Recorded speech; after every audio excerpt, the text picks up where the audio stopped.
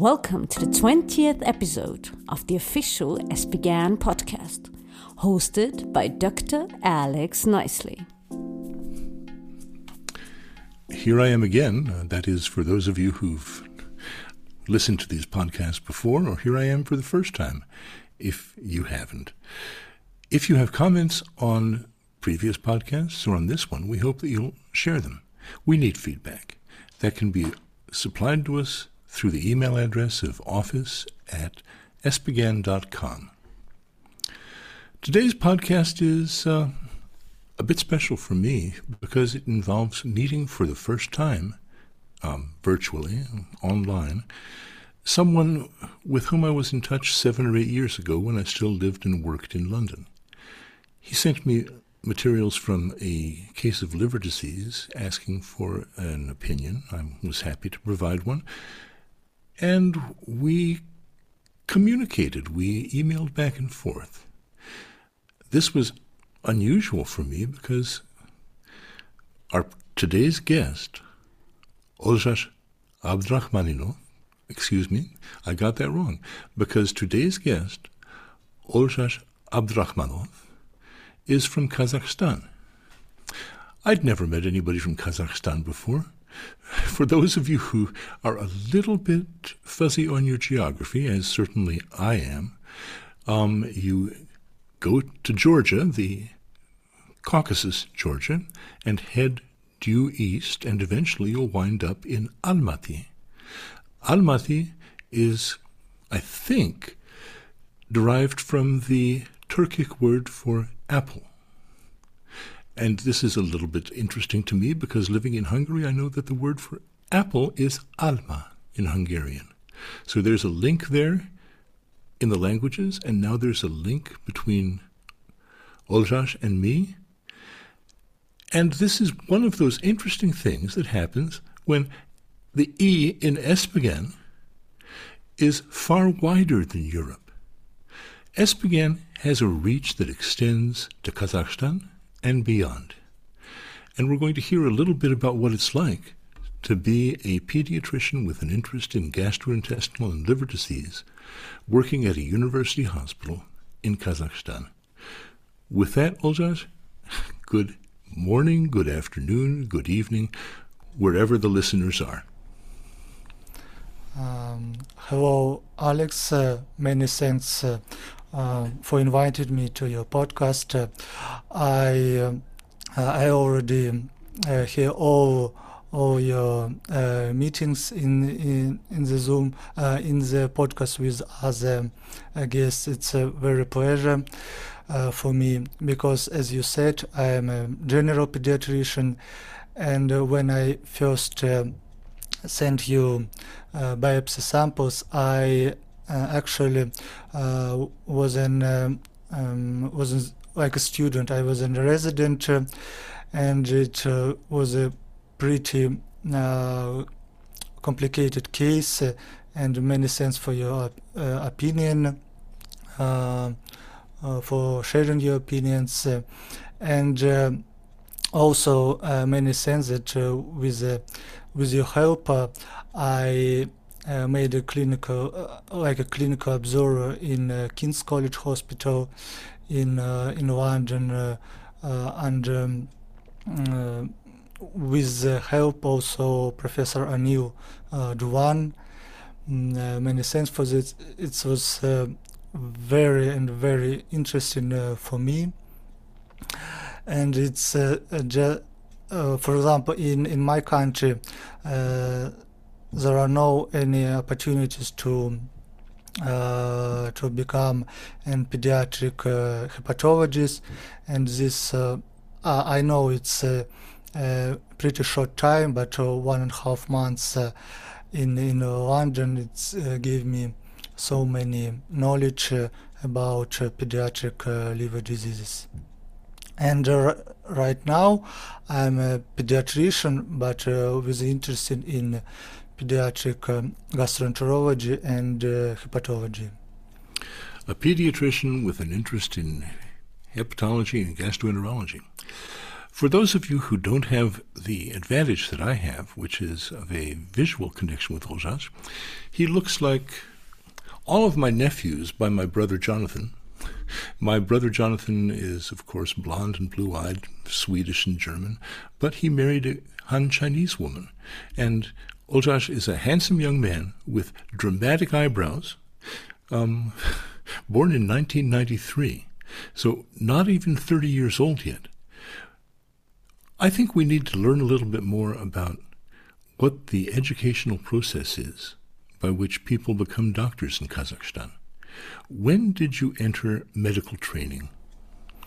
Many thanks for this question. In Kazakhstan, after 11 years of the school, after that we choose our specialty.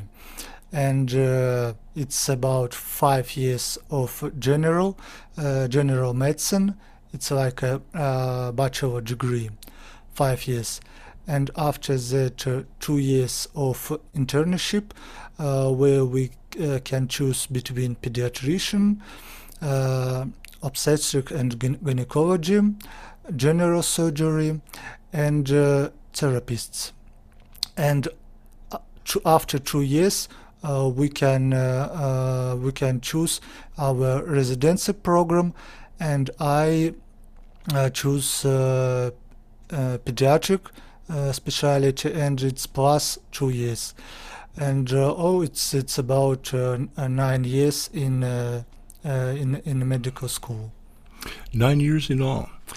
Yes. Now, you found yourself interested in pediatrics. I think we're preaching to the converted again, as I've said on other occasions in these podcasts. Everybody who is listening knows that pediatrics is the best and highest form of medicine. But they know something more, something that most pediatricians don't know, which is that paediatric-gastroenterology is even higher than that. How did you find yourself taking an interest in pediatric gastroenterology? Was it through a particular patient or a particular set of patients, or do you just like to play with endoscopes? No. On my fourth year in my medical school, it's one subject about orphan diseases in pediatrics. And yes, and these orphan diseases took place in Scientific Center of Pediatrics and General Surgery, where I'm working now. And I'm going to interrupt you for just a moment. Listeners, this is the pediatric hospital in Kazakhstan. It's in the capital, and I'm sure that it's where all the interesting cases are referred. Sure. Actually, Almaty is the south capital. Official capital is in Astana. And in this hospital, there is the department of general pediatrician, and where is all pediatric gastroenterology, liver or orphan diseases diagnosed and take treatment options. And there I first time I see such diseases like Wilson's, glycogen storage diseases, inflammatory bowel diseases, and it's for me it was and it is very, very interesting, and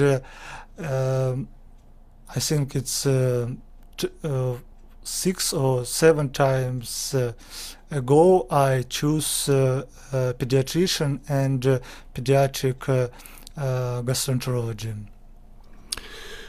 But there's no real option for training specifically as a pediatric gastroenterologist in Kazakhstan, or is there?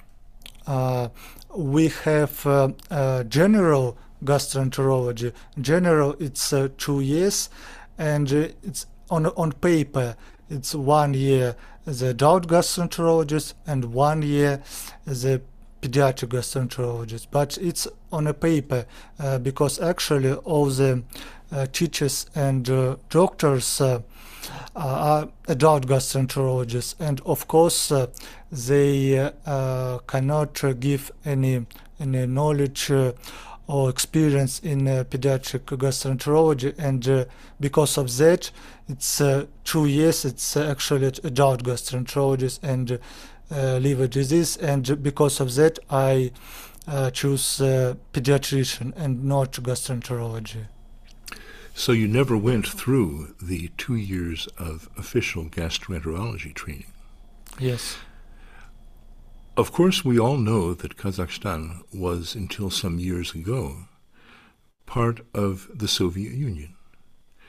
And I imagine, this is speculation and nothing more, that there were in the past, academic relationships between your institution and institutions in Russia, in Moscow, perhaps in St. Petersburg, Leningrad. Were there options for you to train in Russia? Not because when I started my medical education, it's 2010, and Kazakhstan it's not belong to Russia anymore, and our education it's something else, and I didn't have opportunities go to Moscow or St. Petersburg. That was interesting then, that the educational systems were decoupled from one another, divorced from one another, at least in that respect, after the dissolution of the Soviet Union. Then you found yourself wanting to train in a combination of metabolic disease, these orphan disorders, and in pediatric gastroenterology, hepatology. I can certainly see how metabolic disease would lead one to an interest in liver disease, and from liver disease to hollow viscous disease. How have you attempted to train yourself? Because it sounds to me as if that's what you're doing. You don't really have older colleagues who have specialized in this area before, and you have to invent every bicycle that you ride. Yes, you're right, Alex. When I started, I did this way.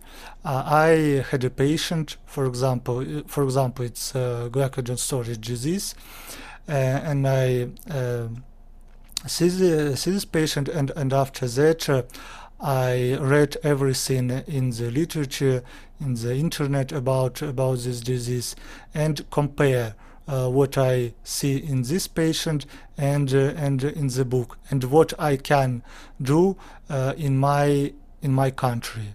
This is one way, and in one book I read that doctors learn from their patient. Very true. This is my way. Another option, it's last one year I established a journal club in Kazakhstan. It's a journal club's name. It's Knights of Microbiome, and we, for example, one of us make a little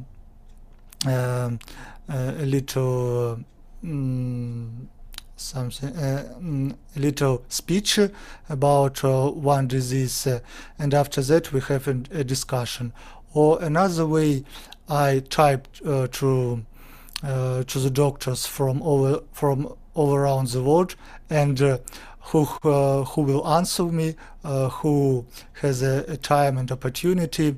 Also, give a little speech in our journal club, and after that our doctors have an opportunity to ask questions. For example, in last Friday we have a wonderful discussion about autoimmune liver diseases, and it's our guest was doctor from Paris Necker Hospital. It's Dr. Florence Lacalle. Florence. Yes, yeah, Florence. Isn't she something? We not to take away from our pleasure at having you here, but we really must try to get Florence on these podcasts because she's an absolute firecracker. Yes. Florence, I hope you're listening. Well, that's great. So you really are tapping into, through podcasts, through online contacts, and through ESPGHAN, various authorities who can bring you along. Tell me more about how you've been using ESPGHAN in particular to further your education and to help your patients. Yes, thank you for this question. ESPGHAN really helps me because all the, for example, webinars or special your Journal of Pediatric-gastroenterology and Nutrition, and also last guidelines also helps me because, for example, when I treat patients with Wilson or with autoimmune hepatitis, my first source of knowledge it's ESPGHAN guidelines on this about this topic.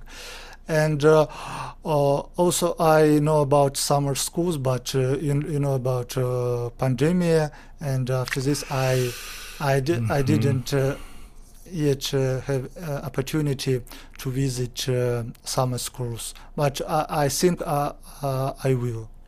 So that's in the future, summer schools, but you do have access to generally accepted principles for treating disease, for diagnosing and for treating disease.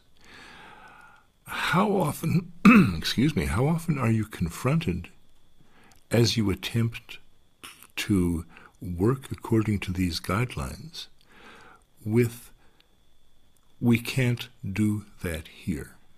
For example, with Wilson disease, do you have access to copper quantitation in liver tissue samples? Or with glycogen storage disorders, do you have access to genetic analysis of the various genes that confer susceptibility to those disorders? What is available in Kazakhstan? Many things. For example, let me talk about Wilson's disease. We have access to ceruloplasmin level, 24-hour urinary copper for MRI, but unfortunately we cannot measure copper content in the liver. But we have Leipzig score, and when I have 4, okay, I think to myself maybe I don't need to perform biopsy. What? And I'm a histopathologist. Bite your tongue. Yes, sorry for this. And as you mentioned about glycogen storage diseases, unfortunately we don't have access to genetic testing, only if the parents have opportunity to pay for this and send the blood samples. Only this way. But at least the blood samples can be sent abroad. That's a good thing to learn and to know. I understand that in some Middle Eastern countries, all genetic testing has to be done within the country's borders, although I may have misunderstood that principle. It's good to know that you're able to, if funding is available, to avail yourself for your patient's benefit of resources outside the country.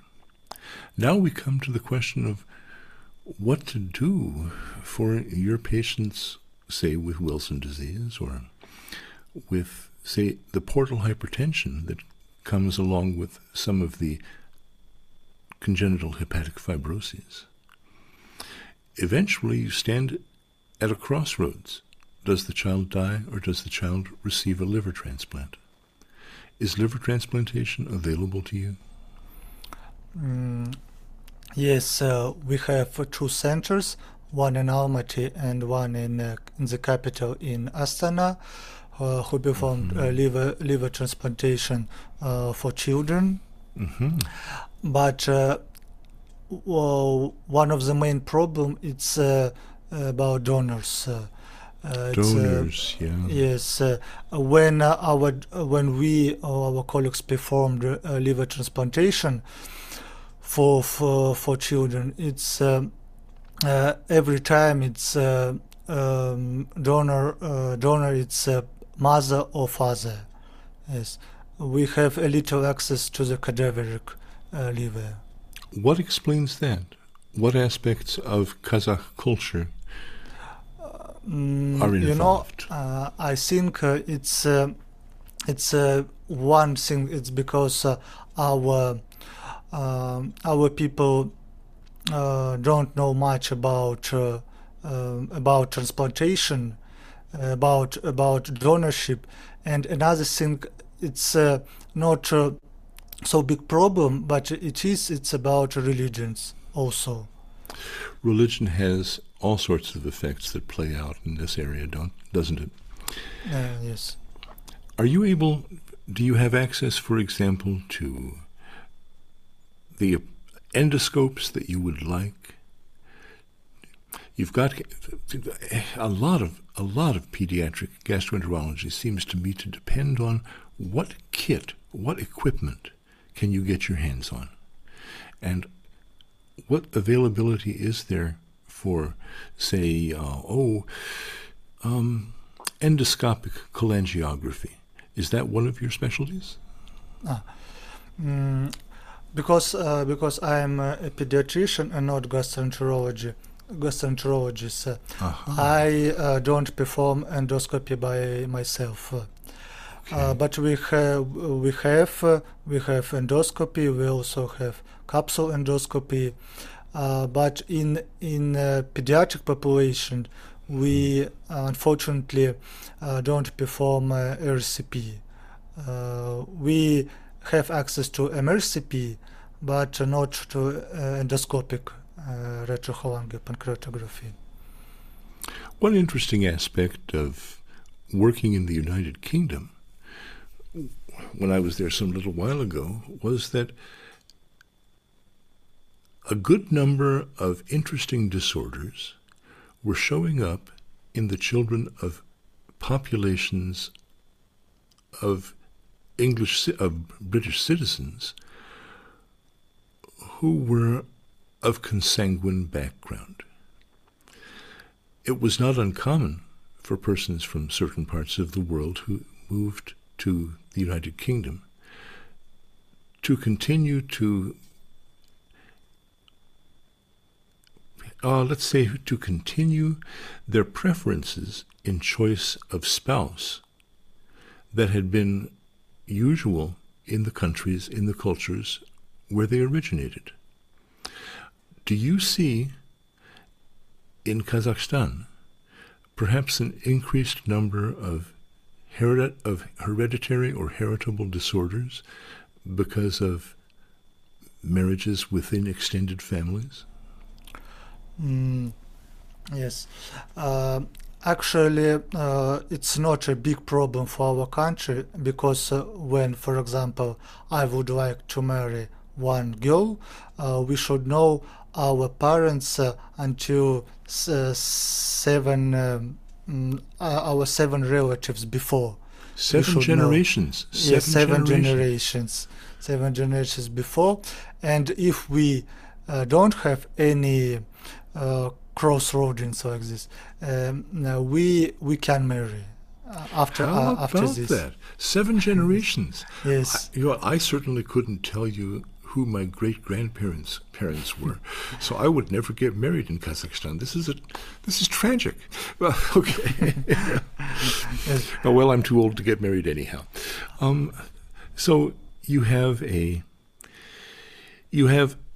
culturally somewhat different background from that which applies in Europe. You have access to somewhat fewer resources directly in Kazakhstan, but through outreach and through your own efforts, you're able to make contact with persons who have acquired some expertise in laboratories who offer certain kinds of testing. And where do you see yourself and pediatric gastroenterology in Kazakhstan moving toward in the next few years? What are your goals for yourself and for your discipline? Many thanks. Yes, I every day 5 or 10 minutes I think about this, because first of all, in the nearest, for example, 10 years, I really wanted, when child has a gastroenterology or liver problem in my country, that he will have an access to all possible treatment options that doctors can give him in the United Kingdom or in USA. It's my that's a goal. That's quite a goal. It's my main goal. And another one, it's also make a slow and good transition from pediatrics to adult gastroenterologists. And another one, that's all pediatric gastroenterologists that will be in the future also will be a good pediatricians. It's also, I think it's a very right thing. Olzhas, at the moment, I have the feeling that in pediatric gastroenterology care in Almaty, you may be a one-man band playing all the instruments by yourself. Do you have colleagues who are as dedicated and as interested as you? Are you attempting to select good trainees whom you can help to acquire professional education, perhaps in the West, perhaps elsewhere? Yes, I have colleagues, pediatrician and pediatric gastroenterologist. Not so much, but I have. Also, we have a residency program, but it's still pediatric plus adult gastroenterology. But I think in the near future it will be divided, pediatric and adult gastroenterologists. And you're right. I try play on all instruments, because I think about liver disease, I think about functional GI problems, I think about nutrition, about pancreatic disease. But I think it's not possible. But I try. Well, I get a little bit the feeling that you're a bit of a one-man band. I mean, playing all the instruments by yourself. But that can't be true. You must have many colleagues who support you and who support your patients in providing the best pediatric gastroenterology care possible. Tell me a little bit about that, how that works. Thank you. Of course, I am not a one-man band. It's a lot of my colleagues, my teachers, and we share thoughts about patients, our experience, and because because of my colleagues, I have opportunity to grow in my medicine field, and again, thank them very much. Are you starting to identify young people, trainees, who have an interest in pediatric gastroenterology like yours? Are you starting to build up a cadre of future pediatric gastroenterologists? Yes, I try to do it, but one of the main problem, because when a trainee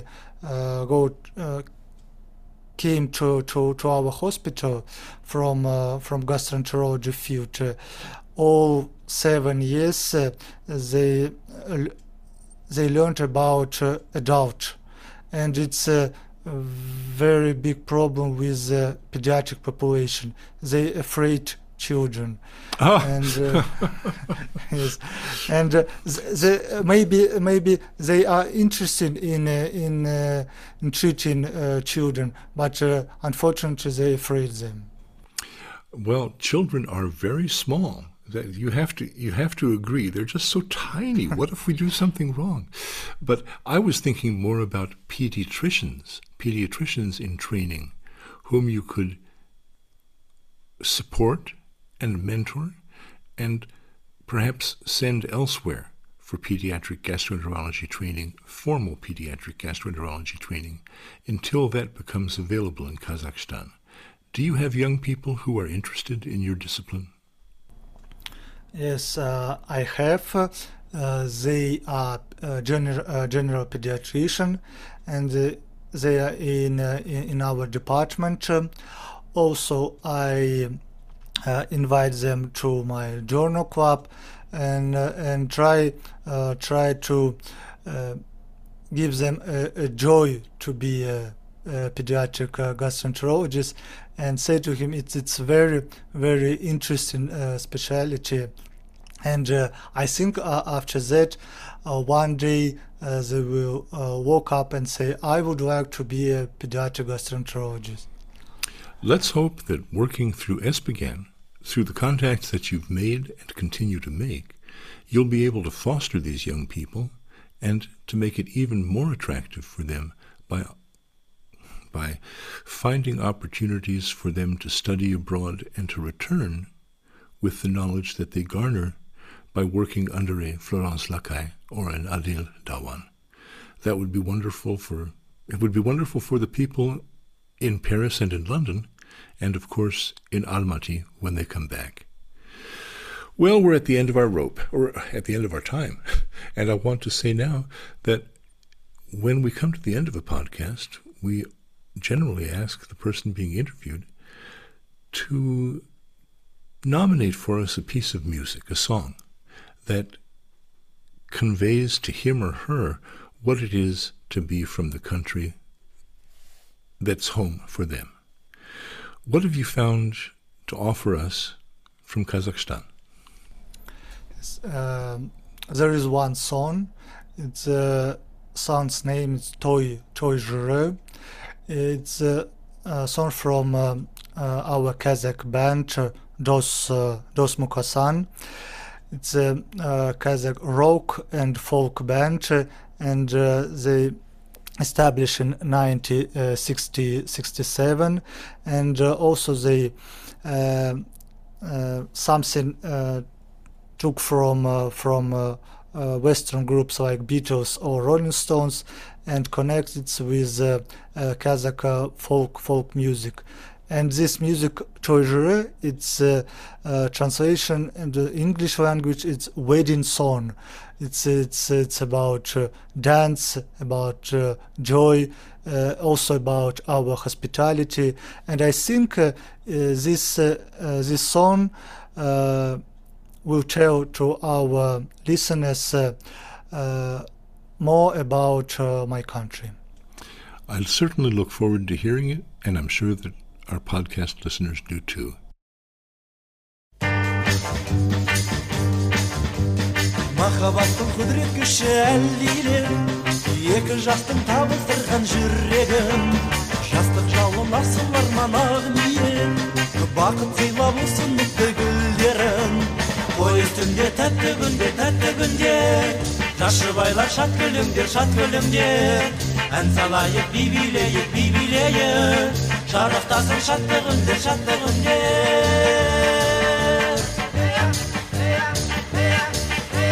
Бірге аттанып болашаққа өмірге Тіпті бүгін ортамызға отауы Қуаныш пен шаттық орнап көңілге Тойламаққа келдік бүгін көп қауым Той үстінде тәтті күнде Жас жұбайлар шат күліңдер Ән салайық би билейік Шарықтатын шатты күндер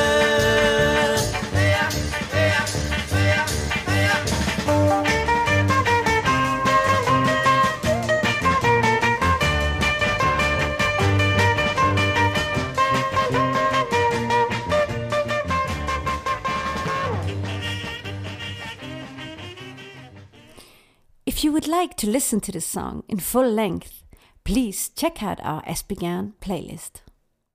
Olzhas, thank you again.